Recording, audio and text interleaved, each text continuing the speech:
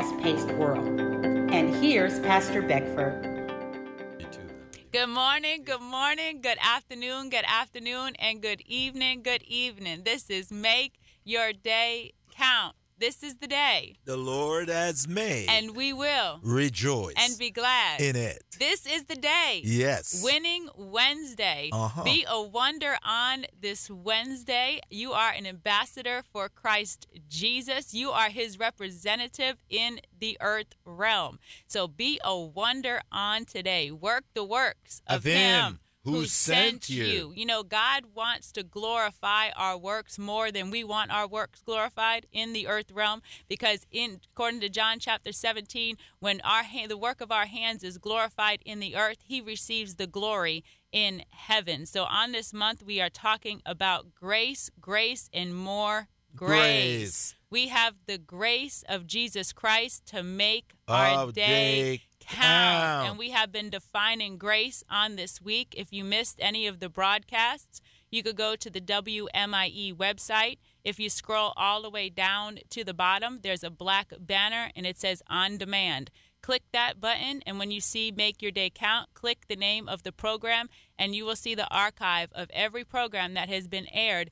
since we came on the air in July. So those are great ministry resources, evangelistic tools, teaching resources that you can use for yourself or send to others in the form of a text message or an email so that they could click the link and hear the teaching. It's worldwide, available to anybody who has internet access, even if they're out of the listening area.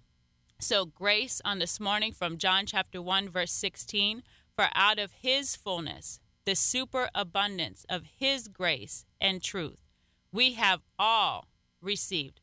All of us have grace. All as in all. All have received grace upon grace, which the Amplified Bible defines as spiritual blessing upon spiritual blessing, favor upon favor, and gift heaped upon gift. So we want to encourage you on this morning. There is great treasure in your earthen vessel. In Proverbs chapter 18, verse 16, it says, a man's gift makes room for him and brings him before great men. Yes. That was Proverbs 18:16. Write that on a sticky note on today. Put it on your computer or your workstation, wherever you are. A man's gift makes room for him and brings him before great men. And we have a guest that's been here with us all week, Mr. Kevin, and God is truly bringing him before great men as he operates in his gifting and calling. He is here in the city of Cocoa on a mission, on an assignment directed by God from the big city of Los Angeles, California, right here to Cocoa to do a great work. And he's going to be telling us more about that this week. Listen, we give a definition of grace, that grace is given to us, the favor of God. God just granted us it. We want to look at why we have this favor. Grace to serve acceptable. God just didn't give us grace without a purpose, without a mission. He gave us, every one of us, all of us, grace to serve acceptable. He gave us grace to make our life worthwhile, our life count, our day count. But Kevin, as you know, we get that grace and we think it's us. So we become selfish with it. And instead of serving acceptable, we serve ourselves. It's so true. Yeah, go ahead. You know, again, for all the years leading up to almost my 60th birthday, you know, that year, life was all about me, me, and listening to the prince of this world who was talking into my head. And it wasn't until I started listening to my father that it became clear to me that I needed to serve his will and not my own. What thing that led me to you, actually, and where I'm at today was, once again, even though I had been born again, was in his word, I was chasing another squirrel down the path. And I was actually moving to Orlando. my wife and I had talked, and we were going to move over there.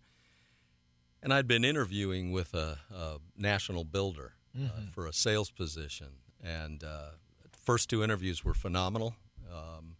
I was driving over on the Beeline for my third interview, and all of a sudden, a voice from the passenger seat, not one of those little voices in your head, said to me, "You're not getting the job. You're not going anywhere. You haven't done well enough with what I've given you." And so I knew who it was, and I said, okay. And I went to the interview and sat across the table from two people for about 45 minutes who just basically stared at me. It was a complete contrary. Yeah.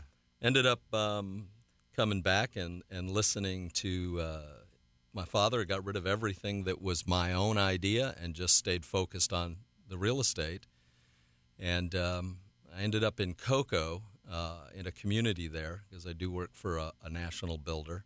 And I was sitting at my desk, and a young lady from Cocoa walked in, plopped down in the chair in front of me, put her head in her hands, and looked at me, and she says, "I want to own a home." She said, "I drive past here every day," and she said, "I grew up in Cocoa. Nobody in my family has ever owned a home." And it was as if God pierced my heart at that very moment. And I got to warn you, I can be a crier, so it's all right, man. So, I started once again. My next day off, I sat down and I started thinking of, how could I go about best helping, people in her position. And I put together a plan. And after putting the plan together, I looked at it and went, no, that's another squirrel. And I threw it in the drawer and let it be. And a few weeks later, I was at another church, and where I had been going, where I was born again. And the pastor's wife stood up to go do the morning announcements. And she turned and she looked at me and she pointed at me and she said, "Kevin, during praise and worship, God showed me that you have a heart for him." She said, "I saw you sitting at a desk," and she said, "He says it's all right." And, I took that, again and to be thoughtful and prayerful on it. And I had two more instances that affirmed that. My sales manager actually walked in, sat down across from me about 2 weeks later and said, "I don't think you're going to be with us much longer." I laughed and I said, "Something I need to know?" And she said, "No." She said, "But I think God has bigger plans for you." And then she got up and walked out. Yeah. And a short time thereafter, my wife came in. And that's the true test, because my wife doesn't like the entrepreneurial side of me. She's seen me chase too many squirrels and never catch them. And so I love this. I shared the idea with her of I wanted to focus into communities and help people find a path to home ownership, or home stewardship, as I call it. And God showed me that home is the foundation of the family and a building block for strong communities. And the only way to attack poverty, to attack the kind of things that are going on in our area right now, high homelessness, unacceptable overdose deaths. Yes, so much drugs. We have 2,500 minors, unattended minors, that are homeless in our county, and probably 3 to 4 people a week dying of drug overdoses. And there's too much poverty. And two, I think, get to the root of that. A family needs a home to raise their children in. Yes. And so that's what God put on my heart. And so, again, that led me to you, and it's leading to a lot of good stuff, good things coming in, manifesting. Yes. God is just opening doors. Yes, because we have the grace upon grace, heap of grace to make our day count in an acceptable way. Grace, that's why that point that we'll be talking about all week, and you'll be sharing more, Kevin, with us. Serving, but in how? An acceptable way. We have grace. All of us have the grace of God, not for ourselves, but to serve.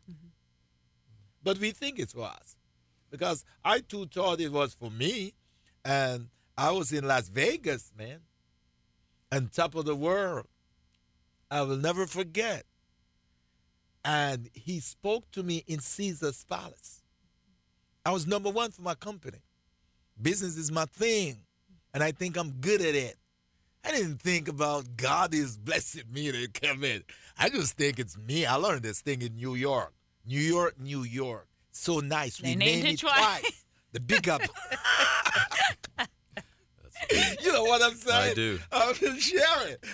And here in Caesar's Palace, and it was a Bright Light Star banquet. I'm picking up a #1 award for my company, and I heard God spoke in there. Will you be my star? Yeah. See, don't be the star for you. Be my star. I created you, so I can share with you. I identify, brother, with you, serving for me and not for God, and serving others. And here I am, and I have no regret. I better shut up and let Pastor Di take it from here. I remember you also, part of your story too, Pastor, was Orlando. Yeah, Orlando. I want to go. Yeah, Mickey Mouse. I need to go. I said, man, Kevin, I said, how this guy just take an idea with a mouse and become a millionaire? I want to go to Orlando. But God said, Coco. Coco. Like he said to you, Coco. Come shine some light in Coco. Yeah. And my wife gave the last blessing, so that was a total affirmation for me. So it's great. So if you're out there this morning and you're wondering, what am I doing? Have you ever asked yourself this question? Why am I on earth? Have you ever asked yourself this question? Why am I here? What am I doing with my life? Am I making my day count? What am I doing with this grace that God extended towards me? I know, Pastor Di, you have that last word, because that time, all time is gone. Go ahead. Yeah, well, we know it's not about the place. It's about the assignment. Yeah. I'm just going to read something I had wrote recently down, and I'm just going to read it as we close. It said, the promise is not circumstantial. It is purposeful. The pit was not the promise, but it had a purpose. The palace was not the promise, but it had a purpose. The prison was not the promise, but it had a purpose. Ruler over Pharaoh's house and over the land of Egypt still was not the promise, but it had a purpose. Do not allow circumstances, good or bad, to override the promise. In the midst of the circumstances, you must prepare. Practice your God-given gifts and talents. When your preparation meets God's set time of opportunity, your purpose becomes magnified. Make your day count. Thank you for tuning in to the Make Your Day Count broadcast with Pastor Errol Beckford, Senior Pastor of Celebration Tabernacle Church in the beautiful city of Cocoa. For more information on this broadcast, please contact us at 321-638-0381. Tune in tomorrow to hear more about how you can make your day count. Hey, this is Daryl Evans. Your passion for Jesus will be inspiring to others, so keep listening to today's Modern Worship on WMIE 91.5 FM. This is Morning Breath, your drive time devotion sure to jumpstart your day, hosted by Pastor Dan Stahlbaum. Morning Breath starts now. Good morning, everybody. Welcome to the program. This is Morning Breath. We are a drive time devotion sure to jumpstart your day. It's a beautiful Wednesday, March 4th. So glad you've taken time out of your busy day to join us on Morning Breath. Morning Breath is all about getting into the Word. What we do is we read a chapter of the Bible, spend some time just thinking about it, meditating on it, talking to Jesus, do a morning devotion, and then after the morning devotion, we come down here to the Merritt Island campus